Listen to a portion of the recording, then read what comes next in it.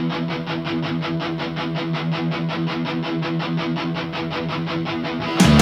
you're feeling down, depressed and lonely,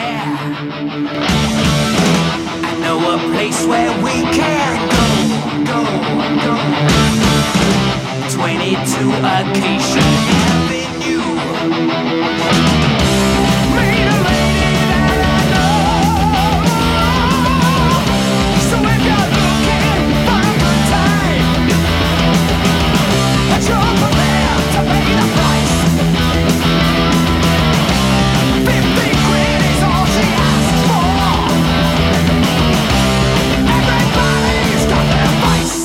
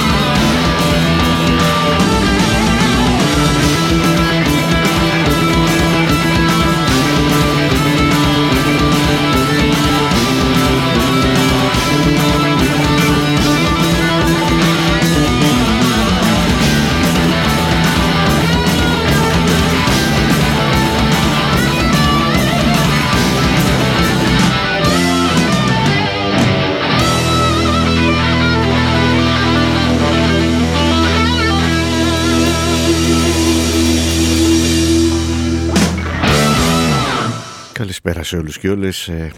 Ξεκίνησε η εκπομπή This is Heavy Metal που μεταδίδεται κάθε Τρίτη και Παρασκευή 10 με 1 μετά τα μεσάνυχτα. Ο Κώστας Κυριακάκης είναι στο μικρόφωνο και στην επιμέλεια της εκπομπής και ελπίζω να είναι μια δροσιστική εκπομπή απόψινή. Θα έχουμε και αναφορές σε καινούργιες κυκλοφορίες και θα πορευτούμε και σύμφωνα με υλικό υπάρχει από τη δεκαετία του 80 μέχρι τις μέρες μας που έχει ήδη κυκλοφορήσει. Το πρώτο τραγούδι ήταν το 22 Acacia Avenue από τους Iron Maiden. Ένα τραγούδι το οποίο, όπως έχω πει και παλιότερα, νομίζω ότι είναι από τα τραγούδια τα οποία, τουλάχιστον σε ό,τι αφορά την αντοχή στο χρόνο και την επανάληψη, μπορεί να είναι μέσα στην πρώτη δεκάδα. Στο Number of the Beast ήταν αυτό το τραγούδι το 1982. Το επόμενο τραγούδι κυκλοφόρησε 2 χρόνια αργότερα από ένα συγκρότημα, μπάντα του New Wave, British Heavy Metal, αλλά όχι από τις γνωστές, μετά το Λονδίνο, η Wildfire, τους οποίους μπορεί να έχετε ακουστά γιατί ο τραγουδιστής της μπάντας ήταν ο πρώτος τραγουδιστής των Iron Maiden, ο Paul Mario Day, ο οποίος ήταν και ο τραγουδιστής των Wildfire στα 2 άλμπομ που κυκλοφόρησαν το 1983 και το 1984. Το τραγούδι που θα ακούσουμε είναι από το πολύ ωραίο δισκάκι, το δεύτερο LP των Wildfire, το Summer Lighting, και έχει τίτλο Screaming in the Night. Heaven and light.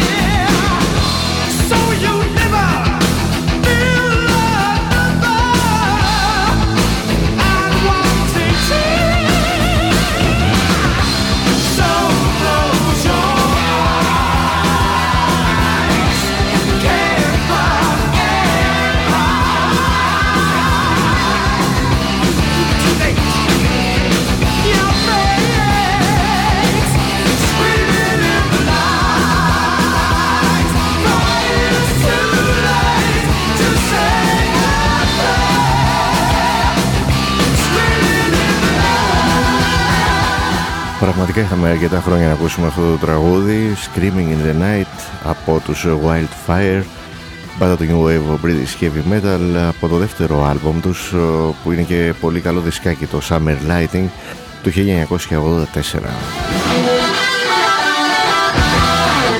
Οι Wildfire του μεταξύ μου θύμισαν ένα άλλο συγκρότημα που έχουμε πολύ καιρό να ακούσουμε, και αυτό ίσως να είναι κάνα 2 χρόνια, ίσως και παραπάνω. Είναι η Ritual, και αυτή η μπάντα από το Λονδίνο και μπάντα του New Wave British Heavy Metal, αν και το πρώτο τους δισκάκι ουσιαστικά ήταν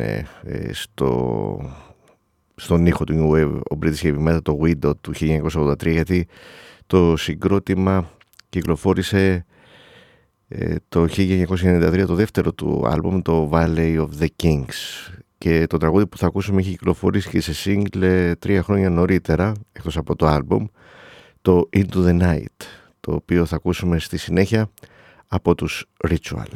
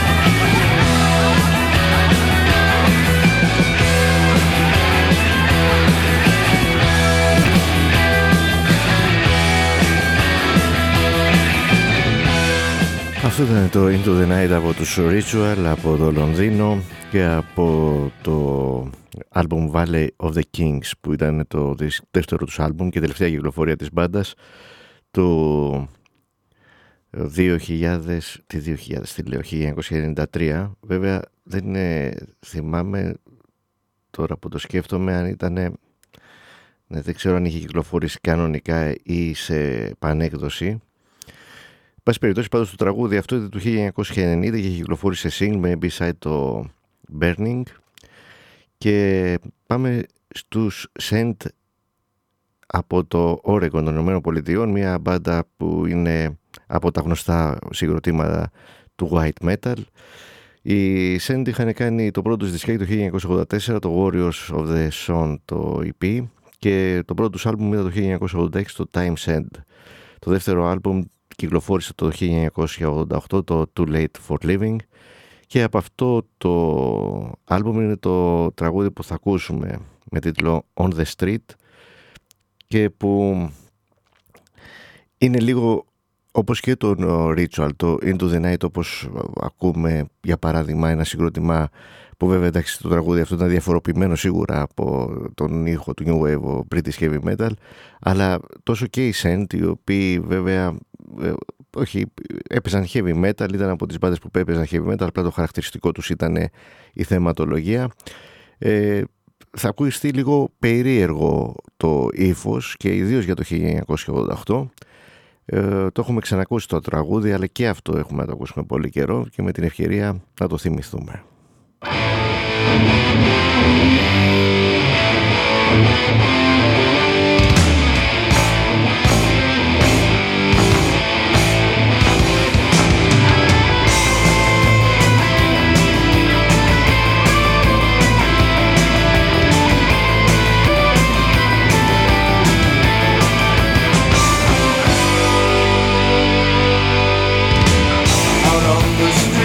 Nowhere to go, losing my mind, losing my soul. A beggar's life to live in fear, looking for something. Could take my life, but what a shame of being the voice to blame. I'm looking hard, but can't quite see. I hear a voice shouting at me. Now it's time for you to stop playing.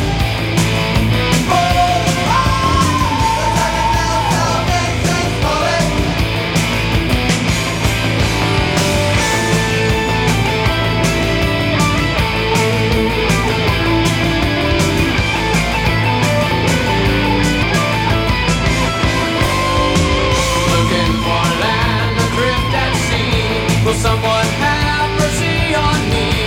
Drowned in sorrow is my first love. Where is my comfort?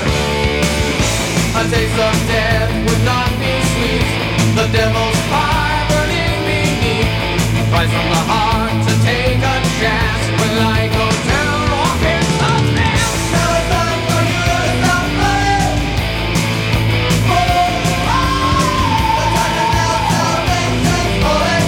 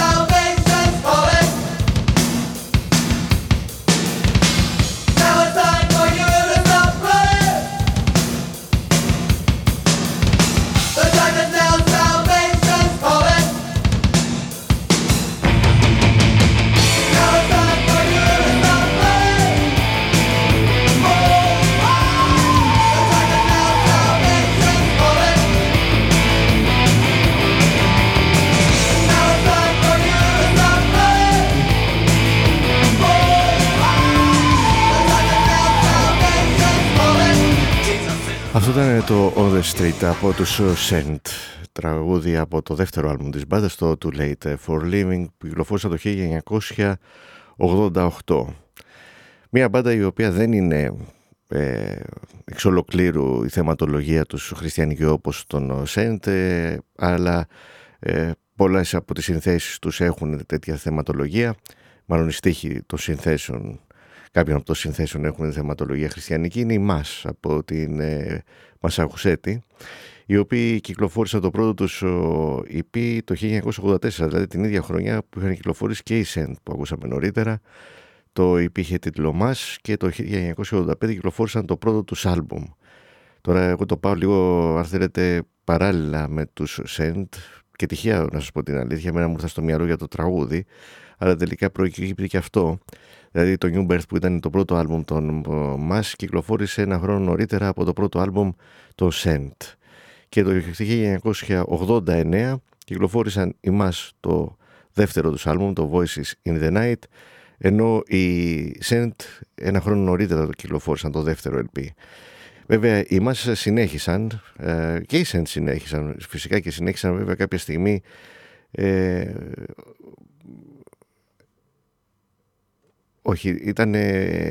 έκαναν μία διακοπή περίπου στο 2000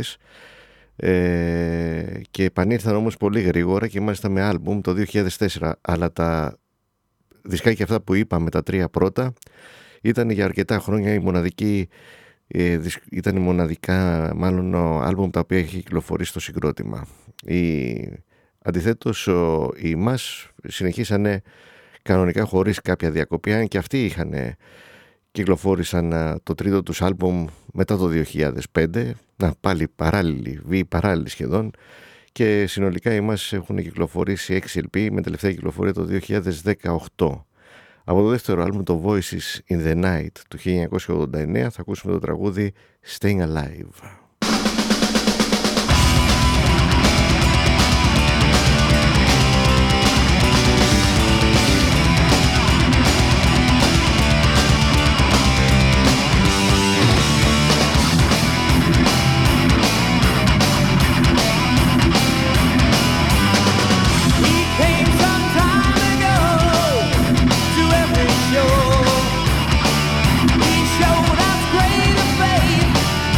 To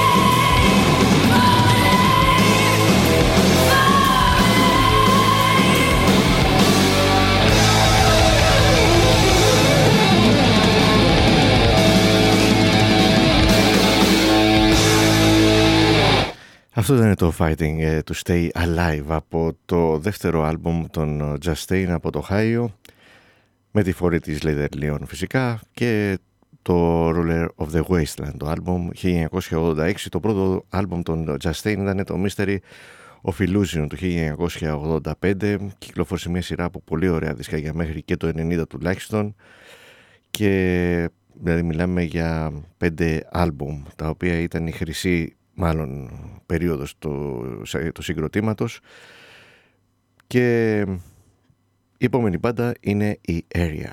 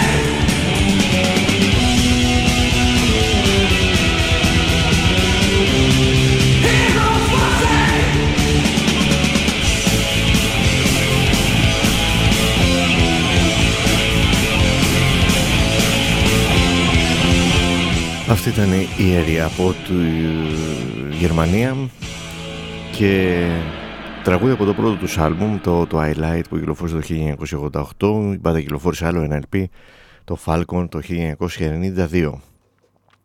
Ένα από τα μέλη του συγκροτήματος, ο οποίος καταρχήν είπαμε τον τίτλο του τραγουδιού που ήταν το Heroes for Sale. Ένα από τα μέλη της μπάντας λοιπόν είχε στους... Ο μπασίστας και φωνητικά έκανε στους Area, στους Expect No Mercy, μια μπάντα επίσης από τη Γερμανία, από την ίδια πόλη, οι οποίοι είχαν κάνει Expect No Mercy το πρώτο τους δισκάκι το 1984 με τίτλο Still Breed. Το 1988 κυκλοφόρησαν ένα δεύτερο άλμπομ με ένα τίτλο σιδηρόδρομο, Watch Your Ears and Save Your Neck, We Are Back to Our Second Attack, και ολοκληρώνεται η δισκογραφία της μπάντας το 1990 με το The Dreams of Marquis de Sade, από το οποίο δισκάκι θα ακούσουμε το Take Care of Me.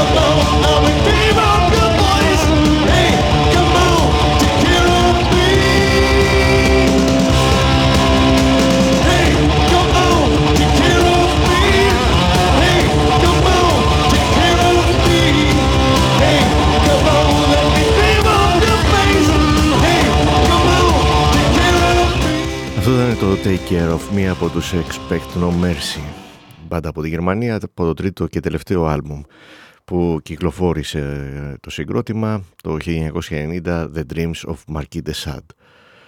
Παραμένουμε στη Γερμανία και στους Breaker, οι οποίοι κυκλοφόρησαν μόνο ένα άλμπουμ το 1985.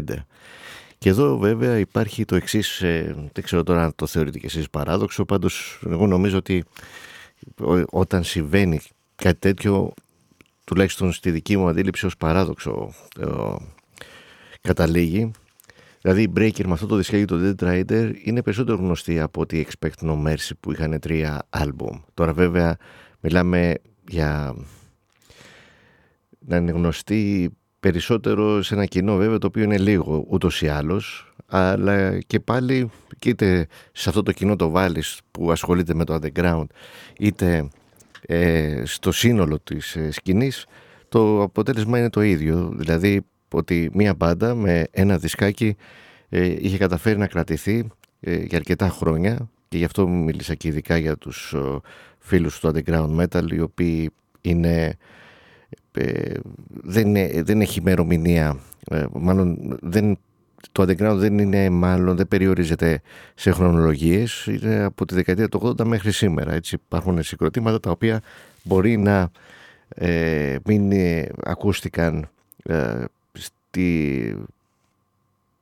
όταν ήταν η μπάντα ενεργή και τα πρώτα χρόνια τέλος πάντων που ξεκίνησαν μέχρι να το διαλύσουν, γιατί πολλά από αυτά τα συγκροτήματα έχουν συνήθως πολύ σύντομη διαδρομή και μπορεί κάποιος να τους έμαθε το 2000, λέμε εμείς τώρα, τους Breaker. Και αυτή είναι η ιδιαιτερότητα με το underground, δηλαδή ότι αυτά τα συγκροτήματα υπάρχουν εκεί πέρα και περιμένουν πότε κάποιος θα τα ανακαλύψει. Οπότε είναι μια ιδιαίτερη περίπτωση αυτή, αυτό το κοινό το οποίο ασχολείται με το underground, και γι' αυτό λέω κιόλας δεν έχει και χρονολογία. Δηλαδή υπάρχει πιθανότητα κάποιος να μάθει μια μπάντα της δεκαετίας του 80 το 2020, ενώ μπορεί να ακούει 20 και 30 χρόνια αυτή τη μουσική, αλλά τότε να βρει και τη δυνατότητα να ακούσει ένα από τα δισκάκια τους και έτσι να τους μάθει. Πάμε να ακούσουμε λοιπόν από τους Breaker ένα αγαπημένο τραγούδι από το άλμπουμ, το Dead Rider του 1985, το Cold Hearted Woman.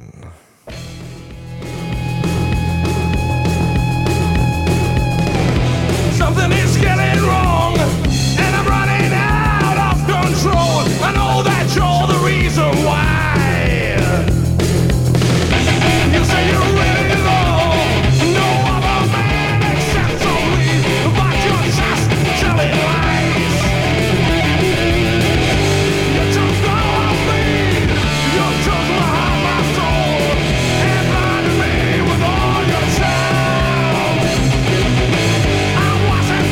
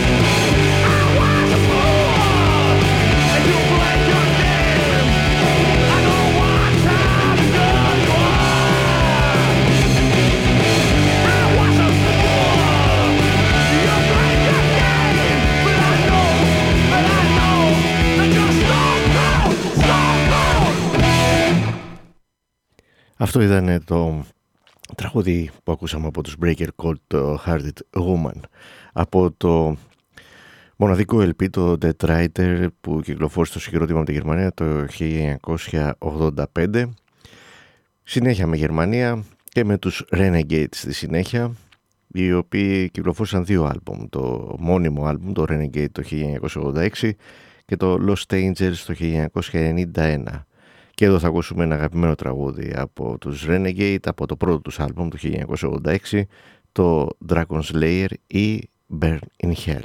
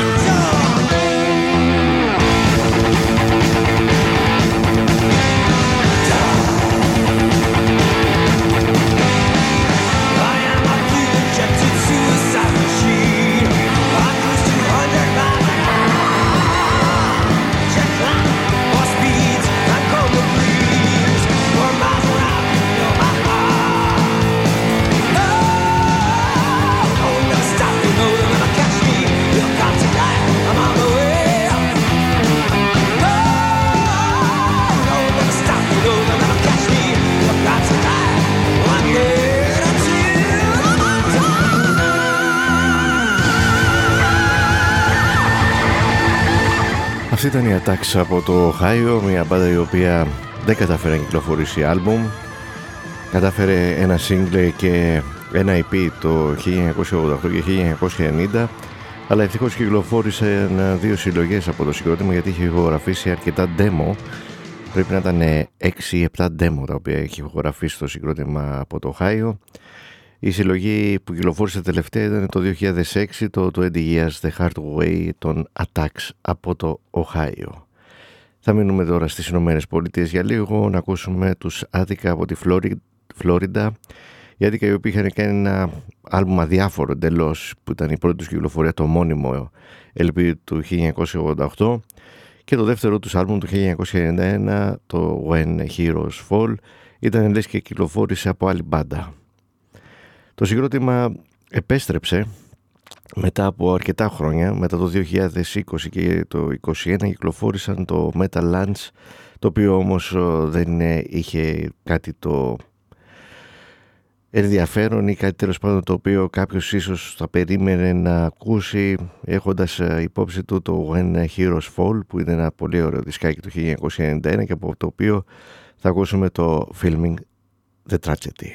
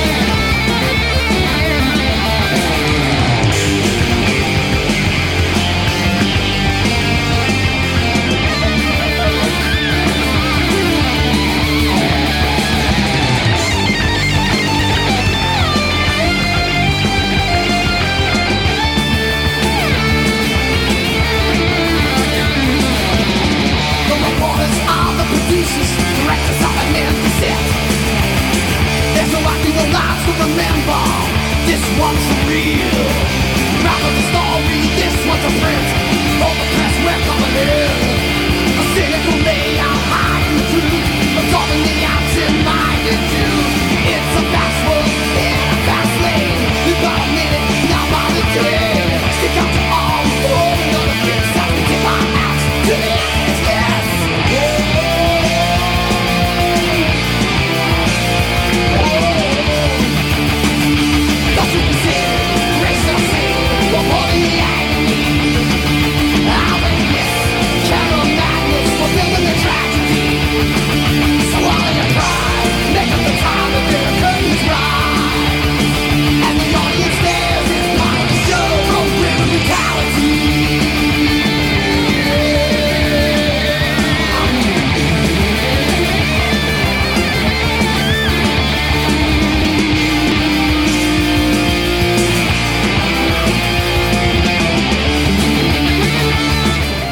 ήταν το Filming the Tragedy από τους Attica, συγκρότημα από την Φλόριντα και τραγούδι από το δεύτερο από τα 3 άλμπουμ που έχει κυκλοφορήσει η μπάντα, το When Heroes Fall του 1991. 2 χρόνια πριν οι Shock Paris από το Ohio κυκλοφορούν το τρίτο τους LP, το Concrete Killers. Ακούμε το μότιτλο τραγούδι.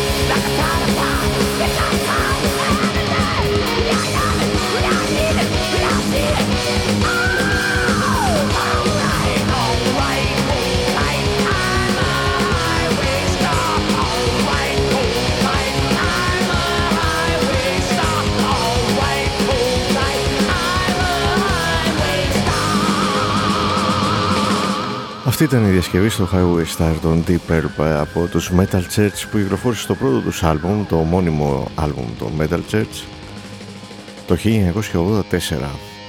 Βέβαια τώρα σκεπτόμενοι, προσπαθώντας να έτσι, από όσα πράγματα μπορεί να γνωρίζουμε που περιγράφονται και που έτσι έχουμε αντιληφθεί κιόλας μετά από τόσα χρόνια, ήταν μια κίνηση η οποία πραγματικά έτσι σκέφτομαι σε τι αποσκοπούσε αυτή η διασκευή στο δισκάκι των Metal Church. Ίσως γιατί όπως καταλαβαίνετε δεν θα ήταν με τίποτα αποδεκτό από τους ροκάδες οι οποίοι μπορεί να ακούγανε θα τους φαίνονταν πολύ πιο άγριο και πολύ πιο γρήγορο το κομμάτι από την εκτέλεση των Metal Church. Στα φωνητικά σίγουρα θα τους φαίνονταν ενοχλητικά σε σχέση με του Ian Gillan και άρα αποκλείται να απευθύνονταν σε αυτούς. Ίσως να ήθελαν να δείξουν τις επιρροές τους, μήπως και από αυτό κάποιοι έτσι τους δούνε με περισσότερο συμπάθεια από τους ήδη υπάρχοντες ακροατές, γιατί όπως είπαμε στις Ηνωμένες Πολιτείες το heavy metal άρχισε να δημιουργείται σαν σκηνή το 1984. Τότε βγήκαν τα περισσότερα συγκροτήματα. Πριν από το 1984 ήταν πολύ λίγες οι μπάντες που δεν ήταν σκηνή αυτό το πράγμα. Δηλαδή το να υπάρχουν 20-30 συγκροτήματα δεν αποτελούν σκηνή και μάλιστα όταν αυτό δεν έχει εδραιωθεί με κάποιο τρόπο ή δεν έχει κατασταλάξει αν θέλετε και σαν ήχος, σαν εν πάση περιπτώσει ένα μουσικό ρεύμα το οποίο δεν ήταν βέβαια σαν το πάνι, το οποίο είχε ξεκινήσει αλλά δεν προχώρησε, έτσι σταμάτησε κάπου και μετά μεταλλάχθηκε σε πάρα πολλές εκδοχές που βέβαια δεν έχουν καμία σχέση αυτές με αυτό το οποίο υποτίθεται ότι από το οποίο ξεκίνησαν αυτές οι μεταλλάξεις, ας πούμε, ξέρω εγώ, ή τα υβρίδια, γιατί πραγματικά και εκεί πρόκειται για υβρίδια, όπως και στο metal που πολλές σκηνές οι οποίες εξελίχθηκαν υποτίθεται είχαν έτσι μάλλον διαφοροποιήθηκαν σε σχέση με το heavy metal, υβρίδια τελικά ήτανε και βλέπετε μια μεγάλη διαφορά τώρα εδώ, ότι οι άλλοι μπορεί να παίζουν new wave, μπορεί να παίζουν grunge, μπορεί να παίζουν εδώ και μέχρι και heavy metal, δηλαδή ας πούμε ξέρω εγώ, το οποίο και αυτό το θεωρούν κάποιοι ότι σχετίζεται με το punk ή εν πάση περιπτώσει έχει στοιχεία το heavy metal από το punk, δηλαδή μουσικές οι οποίες προχώρησαν και που εξελίχθηκαν αν θέλετε όπως και να ήταν αυτή η εξέλιξη, αλλά εν πάση περιπτώσει είχαν διάρκεια και ήταν πίσω στο punk, δηλαδή συνδέονται, θέλουν να συνδεθούν με το πρωτογενές ας πούμε ξέρω εγώ στοιχείο το οποίο δεν ακούγεται καν στη μουσική τους εντωμεταξύ, έτσι, δηλαδή είναι τελείως διαφοροποιημένη η μουσική τους από το punk. Στο metal από την άλλη τα συγκροτήματα και οι σκηνές οι οποίες έχουν δημιουργηθεί, όλα αυτά τα υβρίδια τα οποία συζητάμε, δεν θέλουν να έχουν σχέση με το heavy metal. Δηλαδή προσπαθούν να την αποφύγουν τη σχέση με το heavy metal και βέβαια να την αποφύγουν γιατί θεωρήθηκε παροχημένο το heavy metal από ένα σημείο και μετά. Και δείτε τώρα διαφορά της μίας περίπτωσης με τις άλλες. Το heavy metal είναι 40 χρόνια, δηλαδή κάποιος που είναι έτσι παιδί του heavy metal, ενώ σαν παρακλάδι, γιατί από εκεί ξεκίνησαν όλα, μια σκηνή στο metal ευρύτερα, θα πρέπει να καμαρώνει που έχει ακόμα συνεχίζει από εκεί που πήρε τα στοιχεία, εξακολουθεί και αποτελεί έτσι μια διαχρονική πλέον αξία το είδος. Στην άλλη περίπτωση με το punk ήταν 4-5 χρόνια όλα και όλα. Μετά βγήκαν διάφορες έτσι παραφιάδες, παρακλάδια, άσχετα το μεταξύ με τον ήχο του punk, αυτό που ξέρουμε σαν ήχο του punk, και καμαρώνουν ότι έχουν σύνδεση με το punk. Όλοι αυτοί, ακόμα και σήμερα δηλαδή.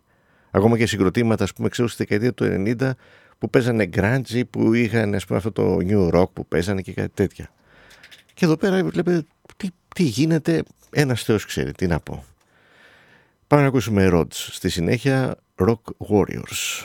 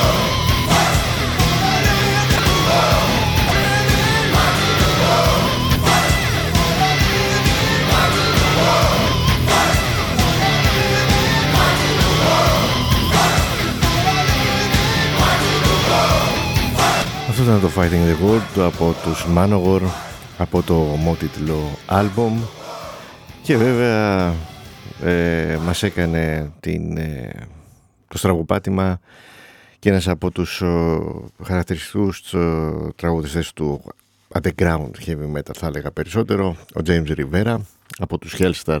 Κυρίως εκεί είναι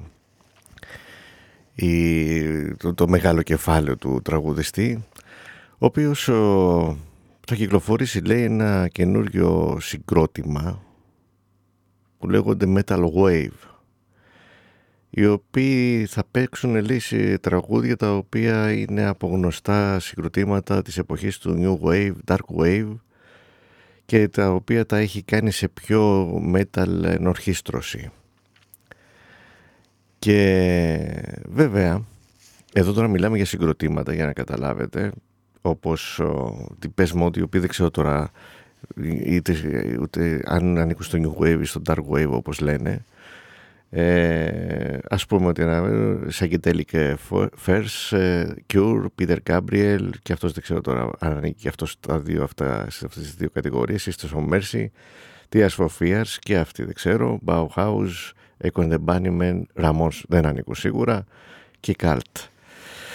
Λοιπόν, και θα φτιάξει ένα τέτοιο δισκάκι, και μάλιστα έλεγε, νομίζω, στο δελτίο τύπου κιόλας, ότι ελπίζει κιόλας να δημιουργήσει και ένα καινούριο έτσι είδος, ένα ρεύμα, το Metal Wave, όπως χαρακτηριστικά το ονομάζει, έτσι όπως είναι και το όνομα του συγκροτήματος, του καινούριου συγκροτήματος του James Rivera, όπου βέβαια, εντάξει, για μένα ήταν θλιβερή αυτή η είδηση από ένα μουσικό, ένα τραγουδιστή της σκηνής που έχει φάει με το κουτάλι το underground και το να βρίσκεται στο underground, και βέβαια δεν ξέρω με αυτόν τον τρόπο πόσο μπορεί να θεωρήσει κάποιος ότι στηρίζει και τον εαυτό του ακόμα με αυτή την κίνηση.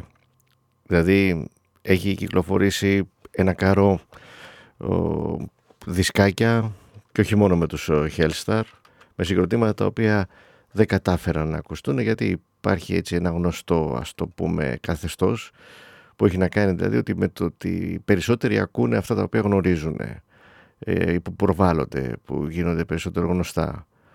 Δηλαδή θα ήταν πιο τίμιο, αν θέλετε, κατά τη γνώμη μου, να έκανε ένα τέτοιο δισκάκι με συγκροτήματα και μπάντες από το χώρο του heavy metal, τα οποία δεν είχαν καταφέρει να ακουστούν, να γίνουν γνωστά, και να τα διασκεύαζε βάζοντας έτσι και ένα λιθαράκι, αν θέλετε, στο να ακουστούν έστω και καθυστερημένα σε κάποιους.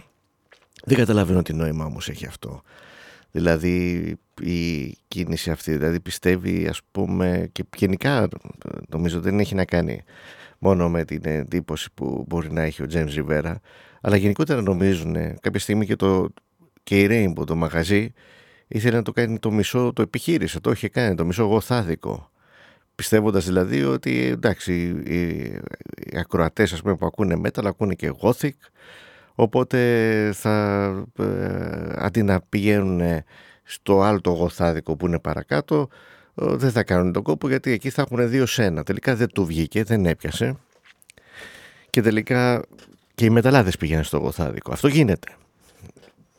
Δηλαδή το αντάποδο δεν γίνεται. Δηλαδή έχετε δει εσείς τύπους που να φαίνεται ότι ακούνε gothic να πηγαίνουν σε μεταλλάδικο? Όχι, δεν γίνεται. Αλλά μεταλλάδες που πηγαίνουν σε γοθάδικο γίνεται και παραγίνεται. Μην σας πω κιόλας ότι ουσιαστικά η metal μουσική, και έτσι και με την εξέλιξη την οποία είχε έτσι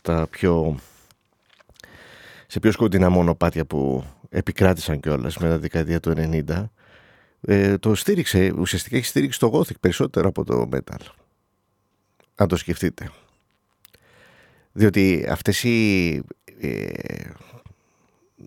τα νέα στοιχεία τα οποία μπήκανε είτε στο death, ας πούμε, κυρίως στο death, λιγότερο στο black, ουσιαστικά δημιούργησαν έτσι μια αισθητική η οποία έστρεφε αρκετό κόσμο προς το gothic. Μπορεί να μην το έχει ακούσει, αλλά ούτως ή άλλως είχε προσανατολίζοντα σε μια αισθητική και έναν ήχο ο οποίος ήταν πιο απομακρυσμένος από το heavy metal και πιο κοντά σε ένα άλλο είδος μουσικής, και αυτό έχει γίνει.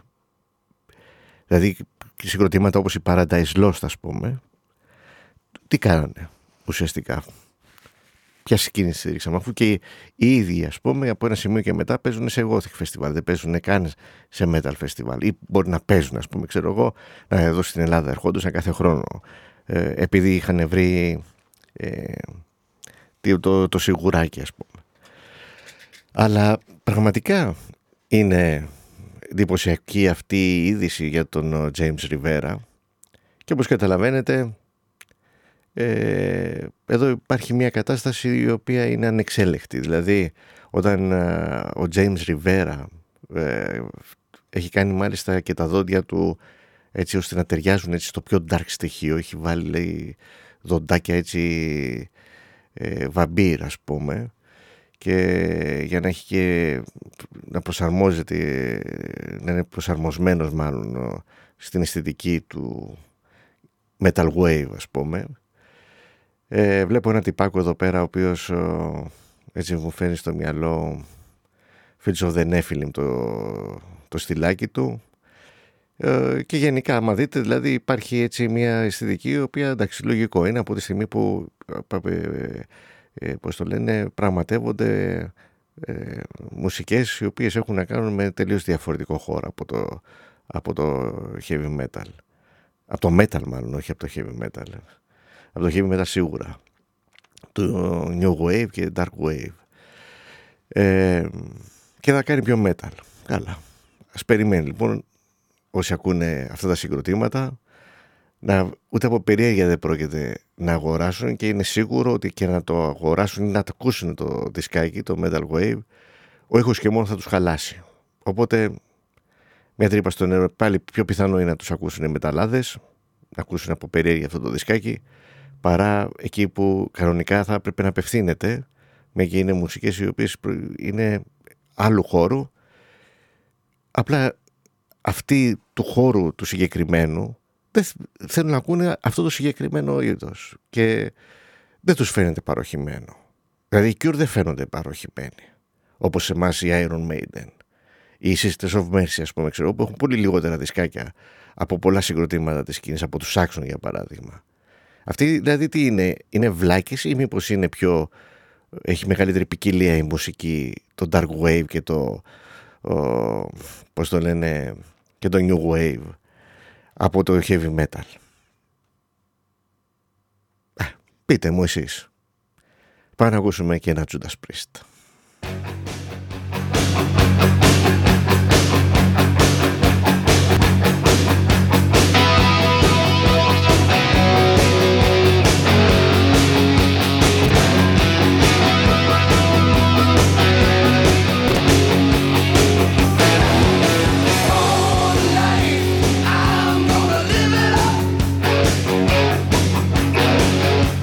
I'm taking the fight, I said I'll never get it up.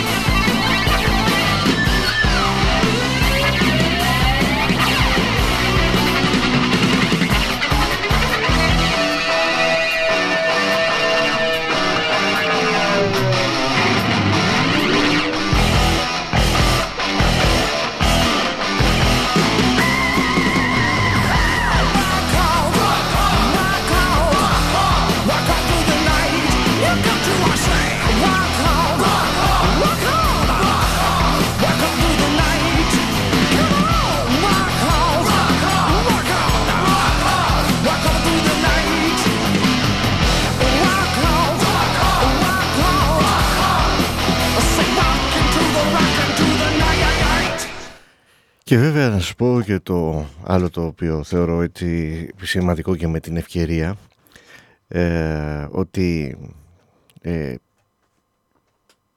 όταν ασχολείσαι αρκετό καιρό με μια, όπως τώρα εδώ με τη μουσική, με το heavy metal, κάποιος ασχολείται με ένα αντικείμενο τέλος πάντων, δεν χρειάζεται να είναι απαραίτητα με το παράδειγμα με την μουσική, απλά το χρησιμοποιώ τώρα γιατί αναφερόμαστε στη μουσική.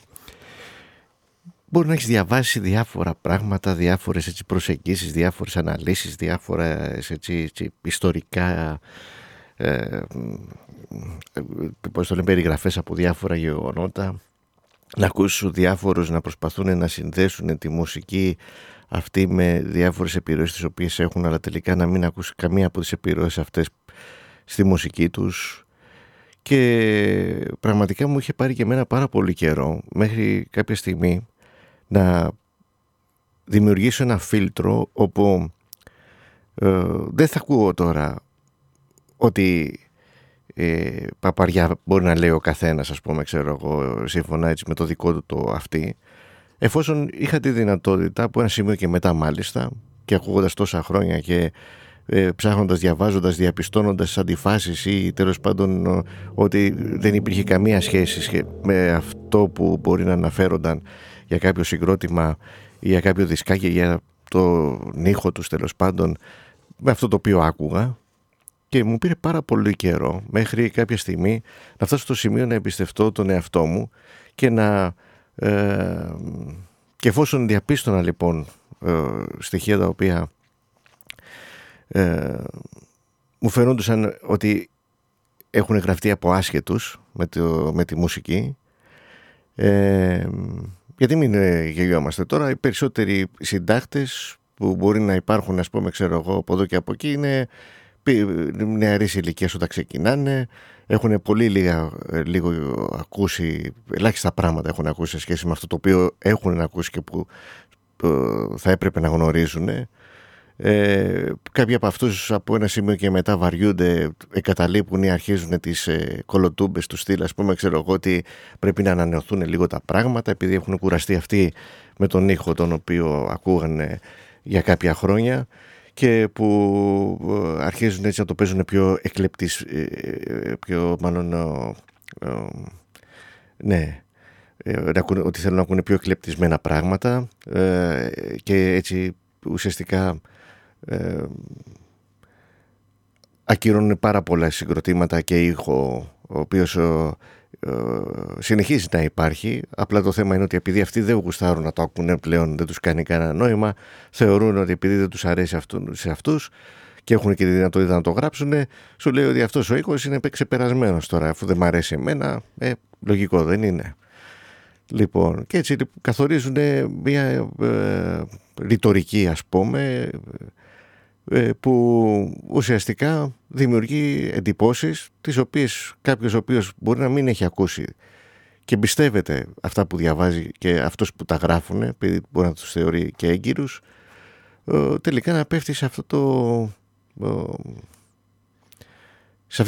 να πέφτει σε ανακρίβειες όλη αυτή η εμπιστοσύνη, να καταλήγει μάλλον σε ανακρίβειες, τις οποίες απλά ίσως να μην έχει και το σθένος να το διαπιστώσει και γιατί πολλοί θεωρούν, ας πούμε, ότι για να γράφει αυτός σε ένα περιοδικό πάει να πει ότι ξέρει, ρε παιδί μου, δεν μπορεί να είναι κάποιος άσχετος, δεν σκέφτεται βέβαια τις παραμέτρους τις οποίες βάζουμε τώρα, ότι μπορεί να έχει κουραστεί, να έχει ψιλοβαρεθεί, να θέλει τώρα τέλος πάντων, εφόσον έχει και τη δυνατότητα μέσα από το περιοδικό να περάσει και τα δικά του, θεωρώντας ότι αυτός είναι ο σωστός δρόμος, επειδή είναι το οποίο περισσότερο έχει να κάνει με την έπαρση που έχει, ας πούμε, και ότι θεωρεί ότι μπορεί να το κάνει αυτό το πράγμα. Και ένα κάρο παράγοντες μπορεί να παίζουν ρόλο. Και τελικά να μην εμπιστευόμαστε τα αυτιά μας, αυτό που ακούμε, και να θυμόμαστε ή τέλος πάντων να υιοθετούμε ανακρίβειες τις οποίες μπορεί να διαβάζουμε να έχουμε διαβάσει κατά καιρούς, και επειδή τέλος πάντων δεν αναιρούνται αυτές, δηλαδή να βρεθεί κάποιος, ας πούμε, ξέρω, να τις αμφισβητήσει,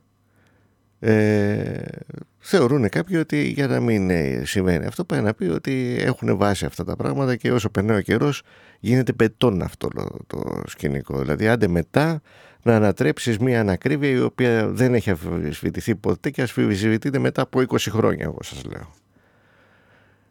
Δεν γίνεται. Καταλαβαίνετε τώρα ότι και ο κόσμος, δηλαδή και η ψυχολογία της μάζας, να το πω καλύτερα, αυτό το πράγμα το έχει αφομοιώσει σαν μια πληροφορία την οποία θεωρεί, επειδή δεν έχει αμφισβητηθεί όλο αυτό το διάστημα, ότι είναι έγκυρο, οπότε η αμφισβήτηση είναι άκυρη ή μάλλον άστοχη, χωρίς να κάτσει να το ψάξει, δηλαδή έτσι να ακούσει τα επιχειρήματα, τίποτα, το ξέρει έτσι κι αλλιώς ότι είναι έτσι, ούτε ο ίδιος δεν το αμφισβητεί δηλαδή. Αυτός ο οποίος μπορεί να ακούει όμως την ανακρίβεια σε αυτά τα οποία έχει υιοθετήσει όλα αυτά τα χρόνια. Και αυτό που θέλω να καταλήξω είναι ότι έχετε εμπιστοσύνη στα αυτιά σας και σε αυτό το οποίο ακούτε και εν πάση περιπτώσει ο καθένας με το ξέρει πόσο έχει μοιηθεί μέσα σε αυτή τη μουσική, ας πούμε, ξέρω εγώ, για να έχει δικαίωμα άποψης. Δεν υπάρχει κανένα πανεπιστήμιο εδώ πέρα που δίνουμε εξετάσεις για να μας δώσει το ανάλογο πτυχίο, έτσι. Απλά κάντε το χάρη στον εαυτό σας αυτό το πράγμα. Δηλαδή είναι ένα βήμα και για άλλα πράγματα τα οποία συμβαίνουν στην καθημερινότητά μας σε πάρα πολλές περιπτώσεις όπου γίνεται το ίδιο ακριβώς. Δηλαδή που έχουμε υιοθετήσει μία άποψη, αμφισβητείται, υπάρχουν επιχειρήματα, αλλά δεν μας νοιάζουν γιατί έτσι κι αλλιώς εμείς αυτό ξέρουμε, αυτό εμπιστευόμαστε. Θα είναι ένα πολύ καλό πρώτο βήμα γενικότερα, αλλά και ειδικότερα για τη μουσική.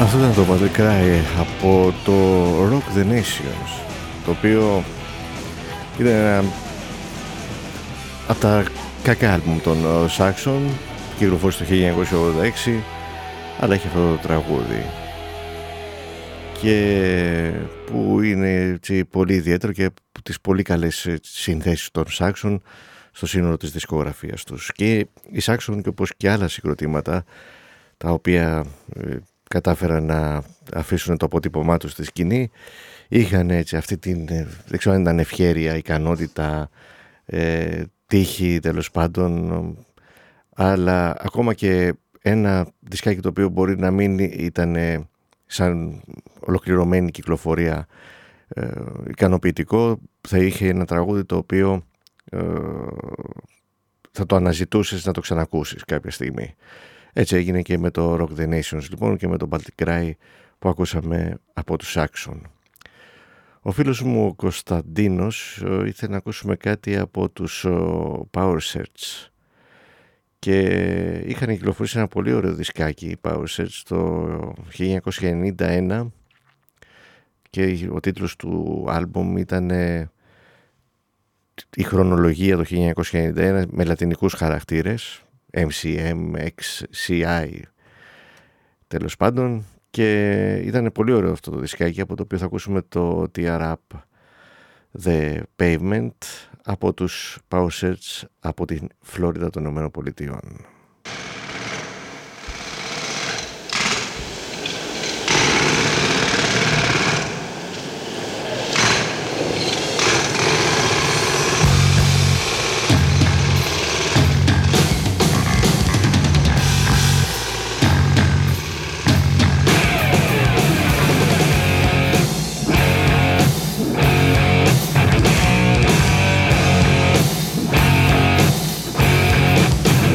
We'll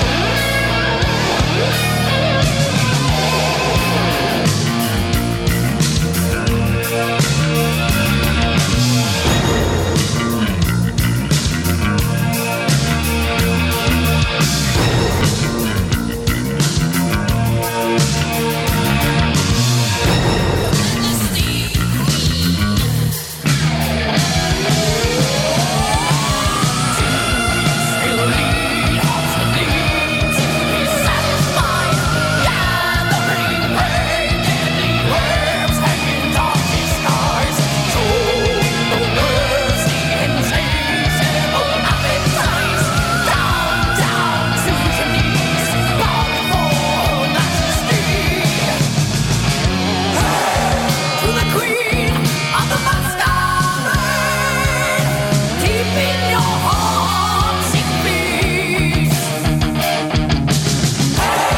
To the queen of the masquerade,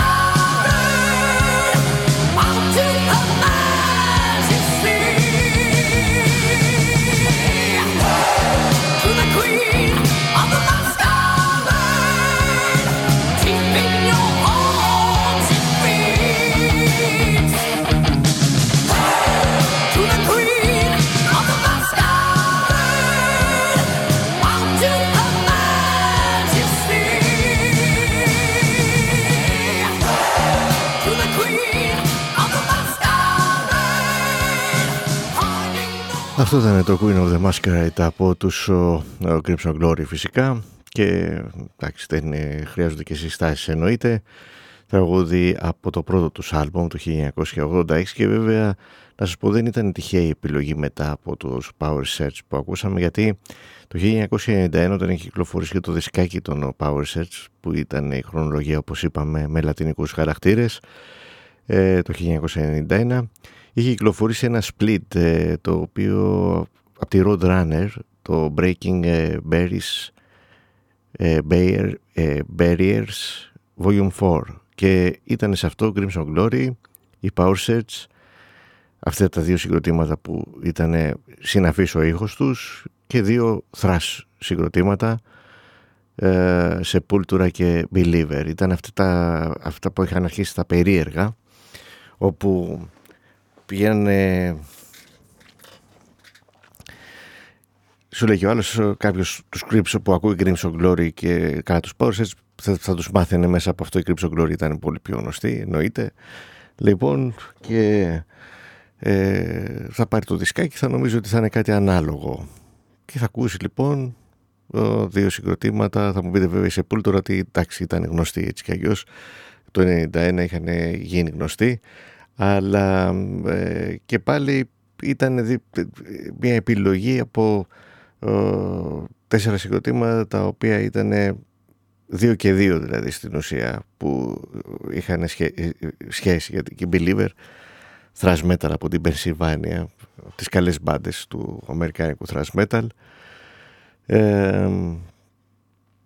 είναι από αυτά τα συγκροτήματα τα οποία, αν θυμάστε, πολλές φορές το αναφέρω αυτό και το διαφοροποιώ σε σχέση με το thrash, το οποίο τη συνολική σκηνή του thrash, το τεχνικό thrash metal, ανήκουν σε αυτή την σκηνή που ήταν έτσι πολύ ιδιαίτερο, και είχε και πάρα πολύ έτσι ενδιαφέρουσες παρουσίες. Απλά καθυστερήσανε, και οι Believer για παράδειγμα το 1989 κυκλοφόρησαν το πρώτο τους άλμπουμ.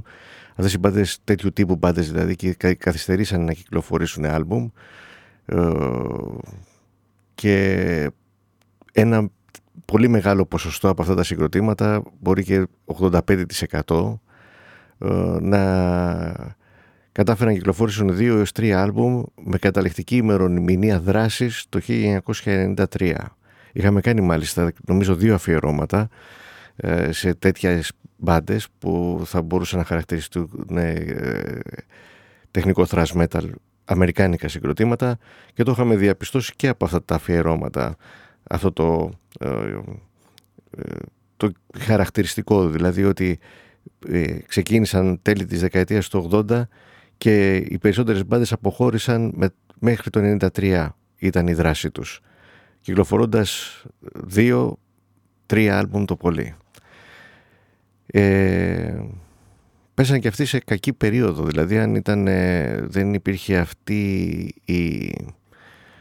η πρεμούρα που είχε δημιουργηθεί από τα τέλη της δεκαετίας του 80, μάλλον από το 90 και μετά, όπου η σκηνή ήθελε ανανέωση και ότι έπρεπε να μπουν καινούργια στοιχεία και ότι θα έπρεπε να αλλάξουν τα πράγματα και αυτός ο ήχος θα κορεστεί, και αν δεν υπάρχουν έτσι διαφοροποιήσεις ή καινούργιες προτάσεις να εμπλουτιστεί, θα υπήρχε πρόβλημα στο μέλλον, το οποίο τελικά αυτό ουσιαστικά ανέτρεψε αυτό που υπήρχε. Δηλαδή ήταν μια τέτοια κατάσταση, όπως γίνεται συνήθως, δηλαδή φουσκώνουν και τα μυαλά του κόσμου εντωμεταξύ όταν είναι να κάνουν τέτοιου είδους ζαβολιές. δισκογραφικές εταιρείες, πολιτική κλπ, ας πούμε, και σου λέει ο άλλος, ναι, έτσι πρέπει να είναι όπως τα λένε, και χωρίς να έχουν, να ορίστε, και τώρα τι έγινε δηλαδή. Αλλά έγινε κάτι το οποίο οδήγησε κάτι προς το καλύτερο, ας πούμε. Ουσιαστικά αυτό που θέλανε ήταν να ακυρώσουν τη δεκαετία του 80, μάλλον να τη βγάλουν εκτός ανταγωνισμού, γιατί σκοπεύανε, όπως φαίνεται κάθε φορά αυτό το πράγμα, να βάλουν καινούργιες σκηνές στο προσκήνιο, οι οποίες αυτές δεν θα γίνονται παροχημένες, όμως είναι φτιαγμένες για να μην γίνονται παροχημένες. Το heavy metal δηλαδή το 90 ήταν μια μουσική που έπρεπε να δεχτεί επεμβάσεις. Ο ασθενής έπνεε τα λίσθια. Το Black και το Death έχουν περάσει 30 χρόνια, αλλά δεν βλέπω να υπάρχει καμία τέτοια πρεμούρα ή καμία ανησυχία. Ακόμα και το nu metal, ας πούμε, το οποίο υποτίθεται ότι είναι η πιο σύγχρονη έκφραση, ας πούμε, του σκληρού ήχου, είναι 20 χρόνια. Δεν είναι... και ακόμα παίρνει ως μοντέρνο. Και αυτά είναι περίεργα πράγματα. Αλλά, εν πάση περιπτώσει, είπαμε, τόσα παραδείγματα έχουμε αναφέρει από την εκπομπή, τα οποία είναι σαν να έχουν βάλει κάποιοι, ας πούμε, ξέρω εγώ, στα 10 μέτρα το heavy metal και να το πυροβολούν και μέσα από τη σκηνή. Και ενώ τα παραδείγματα τα οποία σας αναφέρω κάθε φορά, το πάμε και λίγο συγκριτικά και με άλλες μουσικές, έτσι, που έχουν μια διάρκεια, υποτίθεται. Εδώ μουσικές που δεν έχουν διάρκεια μνημονεύονται, φανταστείτε, και το heavy metal, το οποίο δεν έχει σταματήσει ποτέ, θεωρείται παροχημένο. Ακόμα υπάρχουν τύποι που το θεωρούν παροχημένο, έτσι, δηλαδή παρότι ξέρουν ότι δεν έχει σταματήσει 40 χρόνια, εξακολουθεί εκεί και συναυλιακά και ως παραγωγή, έτσι, δισκογραφία κλπ, αλλά εκεί επιμένουν, είναι παροχημένο. Εγώ ξέρω ότι αν κάτι είναι παροχημένο σταματάει, δεν έχει κανένα λόγο ύπαρξης.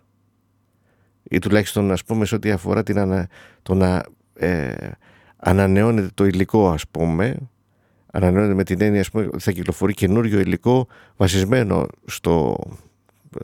σε αυτό το οποίο θεωρείται παροχημένο. Συνήθως σταματάει, δεν έχει συνέχεια όταν κάτι... γιατί υποτίθεται ότι αυτό το καθορίζει και ως ότι δεν έχει κάποιο ενδιαφέρον, ότι δεν έχει ακροατές και να το παρακολουθούν, ότι δεν έχει νόημα να το παρακολουθεί κανένας, όπως και θα το βάλεις από όποια οπτική και να το δεις. Πάντως δεν θα μπορούσε να είναι ζωντανό κάτι το οποίο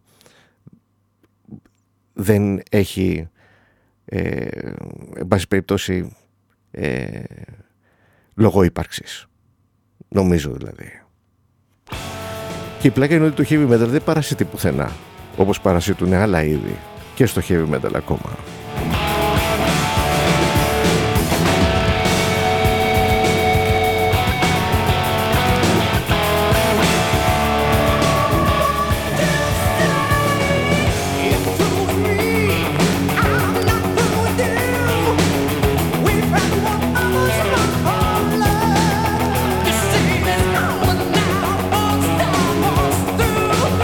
You can't stay away.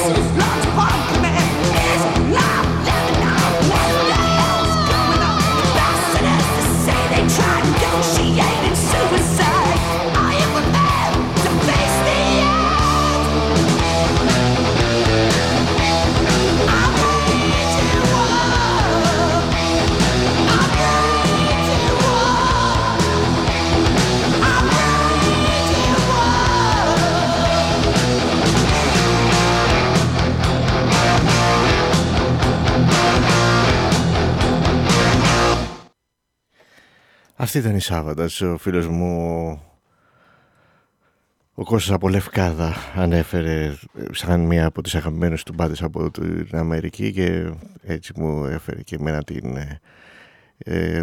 μπάντα στο μυαλό. Ακούσαμε το Of Rage and War, το πρώτο τραγούδι από το Cater Ballet που κυκλοφόρησαν το 1989, και πάμε να θυμηθούμε τώρα μία μπάντα από το Maryland των ΗΠΑ. Είναι από τα συγκροτήματα τα οποία και σε αυτό το ύφος είχαμε κάνει μία ή δύο νομίζω ενδιαφέρουσες εκπομπές, όπου μπάντες οι οποίες χαρακτηρίζονται ως progressive power metal, δηλαδή δεν είναι το progressive, το φλίαρο το οποίο καταδάει και κουραστικό κάποια στιγμή, βασίζεται περισσότερο στην σύνθεση, δηλαδή στο πόσο, και όχι τόσο στην πολυπλοκότητα της σύνθεσης, η οποία θα συνοδεύεται και από την ανάλογη επίδειξη συνήθως των κιθαριστών που συμμετέχουν στις μπάντες, αλλά είναι μια έτσι πιο, αν θέλετε, ανοιχτή για όσους δεν μπορούν να αντέξουν τη φλιαρία, η οποία κυριαρχεί σε αυτό το οποίο εννοείται progressive για την αντίληψη του περισσότερου κόσμου, και θα πάρουμε μια γεύση δηλαδή από τους Mercury Rising. Αυτή είναι η μπάντα που θα θυμηθούμε, οι οποίοι είχαν κυκλοφορήσει το πρώτο τους δισκάκι που ήταν EP το 1992. Το πρώτο άλμπουμ ήταν το 1994, το Upon Deaf Ears, και από εκείνο το τραγούδι με τίτλο Minute Man.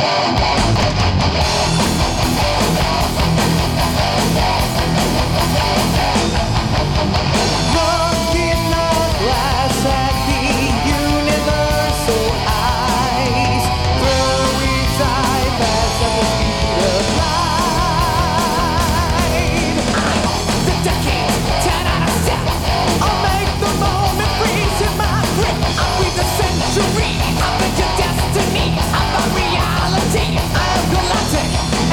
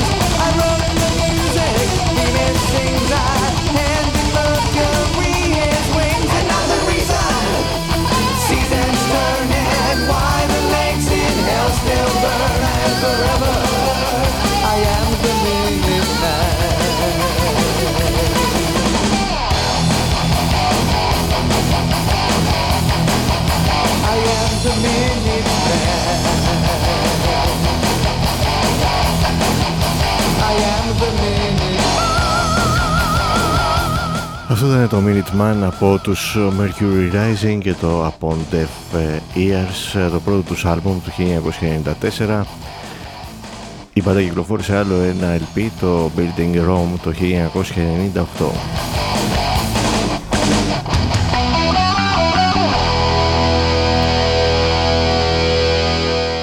Η Mercury Rising συγκρότημα από το Maryland, όπως και η Mystic Force, οι οποίοι τυχαίνει να παίζανε και το ίδιο ύφος, στο ίδιο στυλ και η Mystic Force, οι οποίοι είχαν κάνει νωρίτερα τεπούτο με το EP το μόνιμο το 1987. Παρ' όλα αυτά όμως, το πρώτο τους άλμπουμ, οι Mystic Force το κυκλοφόρησαν ένα χρόνο νωρίτερα από το πρώτο άλμπουμ των Mercury Rising, δηλαδή το 1993, και ήταν το Eternal Guest. Πιο πριν είχαν κυκλοφορήσει άλλο ένα EP, κάποιο single, κάποιες συλλογές οι οποίες είχαν demo τα οποία είχαν ηχογραφηθεί και κυκλοφόρησαν μέσα σε αυτές τις συλλογές, αλλά το πρώτο επίσημο LP της μπάντας ήταν το Eternal Guest το 1993. Και οι Mystic Force κυκλοφόρησαν 3 άλμπουμ. Η δεύτερη κυκλοφορία ήταν το 1995, το Step Beyond, και το Man vs. Machine το 2001, το τρίτο και τελευταίο άλμπουμ της μπάντας. Από το πρώτο τους LP το 1993 ακούμε το τραγούδι Vicious Obsessions.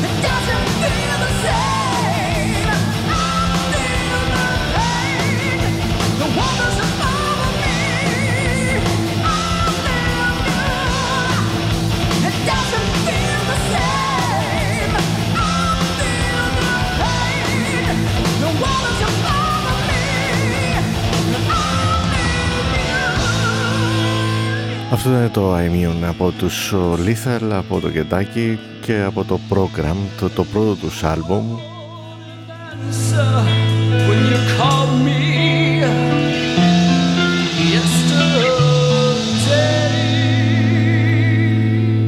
Το Program κυκλοφόρησε το 1990 και ήταν το πρώτο από τα δύο LP που τελικά κυκλοφόρησαν οι Lethal. Δεύτερη κυκλοφορία τους ήταν το Poison Seed το 1996. Και εδώ βέβαια ακούγεται ξεκάθαρα, θα μπορούσε κάποιος να το, που μπορεί να μην ήξερε το τραγούδι ότι είναι από τους Lethal, να υπέθετε ότι είναι ένα τραγούδι των Fates Warning που δεν το έχει ξανακούσει.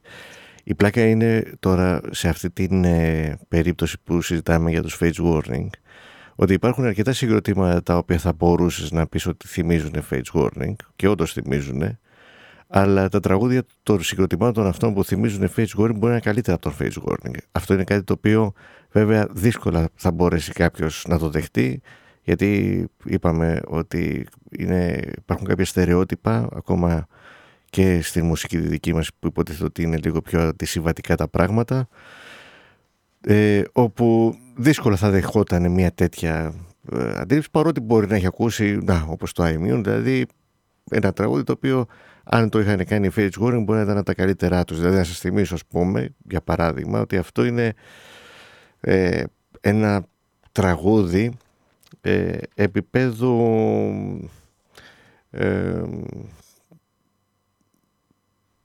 του Parallels. Δηλαδή ποιο είναι το καλύτερο τραγούδι του Parallels και ίσως το γνωστότερο, ας πούμε, στο ευρύτερο κοινό που έχει ακούσει Fates Warning, το Point of View, έτσι. Είναι ένα τραγούδι το οποίο θα μπορούσε να ήταν στο Parallels, στο Immune που ακούσαμε, και θα ήταν και πολύ καλό αν ήταν μέσα θα ήταν μεταξύ των κορυφαίων τραγουδιών στο Parallels. Αλλά όταν δηλαδή μπορεί να έχει ακούσει κάποιος και να έχει πει ναι, θυμίζουν Fates Warning και αυτά, υποβαθμίζεται αυτή η ικανότητα της μπάντας στην καλή σύνθεση που μπορεί να θυμίζει το συγκρότημα το Fates Warning, και επειδή οι Fates Warning είναι γνωστότεροι και έχουν και αυτή την φήμη και την έγκλη που έχει το συγκρότημα, ο άλλος θα πει ωραία αντιγραφή, χωρίς να κάτσει να το αξιολογήσει σαν σύνθεση. Για να δούμε μήπως θα σκεφτούμε το ίδιο και με το επόμενο τραγούδι που είναι από τους Delusion, ένα συγκρότημα μεταγενέστερο και αυτή από το Maryland, όπως η Mercury Rising που ακούσαμε πιο πριν και η Mystic Force, αλλά μεταγενέστερο γιατί εμφανίστηκαν μετά το 2000 και μάλιστα κυκλοφόρησαν μόνο 2 δισκάκια, το The Tragedy of Regret και το The Temple Divine. 2003 και 2013 αντίστοιχα κυκλοφόρησαν αυτά τα άλμπουμ. Από το πρώτο LP που για μένα είναι η καλύτερη κυκλοφορία από τις δύο, το The Tragedy of Regret, ακούμε το Falling.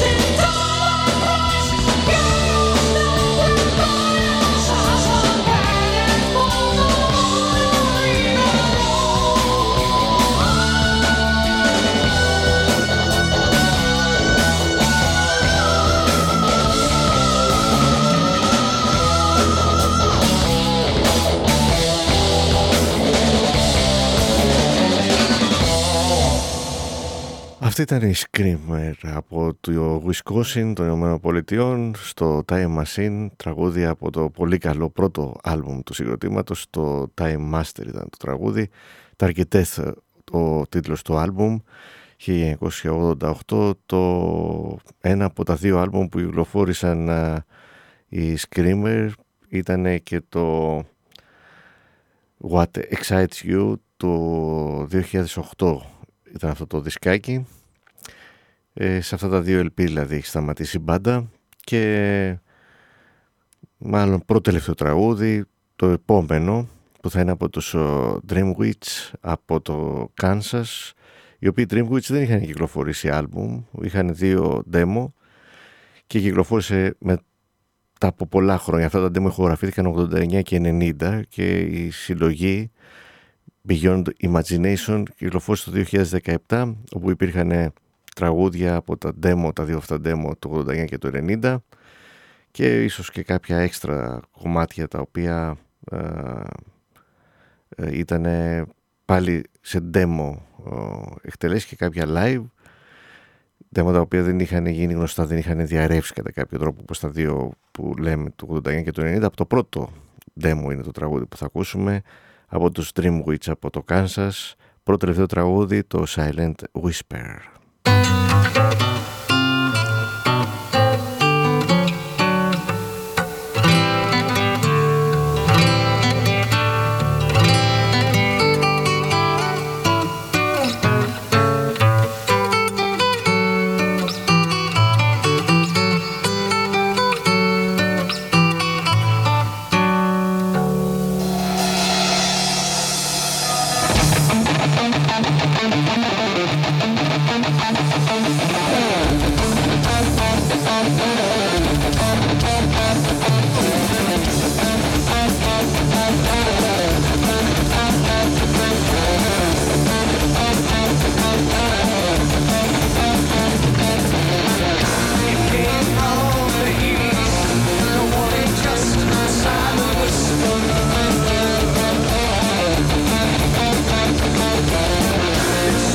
Soon find out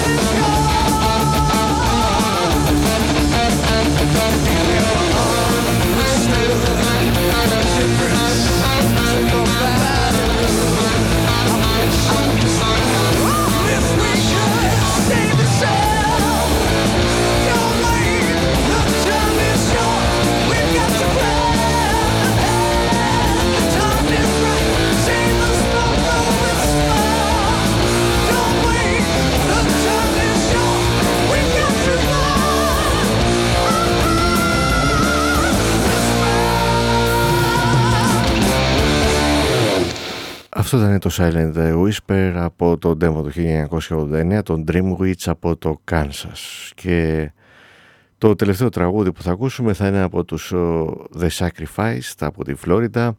Ένα πολύ ενδιαφέρον συγκρότημα με 3 άλμπουμ που κυκλοφόρησαν από το 2007 μέχρι το 2012.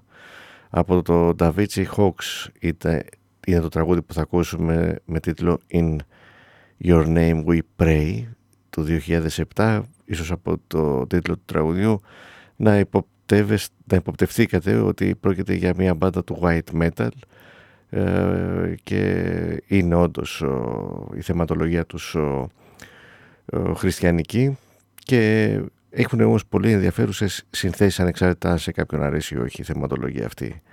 Με αυτό το τραγούδι θα ολοκληρωθεί η απόψινή εκπομπή. Η εκπομπή της Heavy Metal που μεταδίδεται κάθε Τρίτη και Παρασκευή 10 με 1 μετά τα μεσάνυχτα. Ο Κώστας Κυριακάκης ήταν στο μικρόφωνο και στην επιμέλειά της.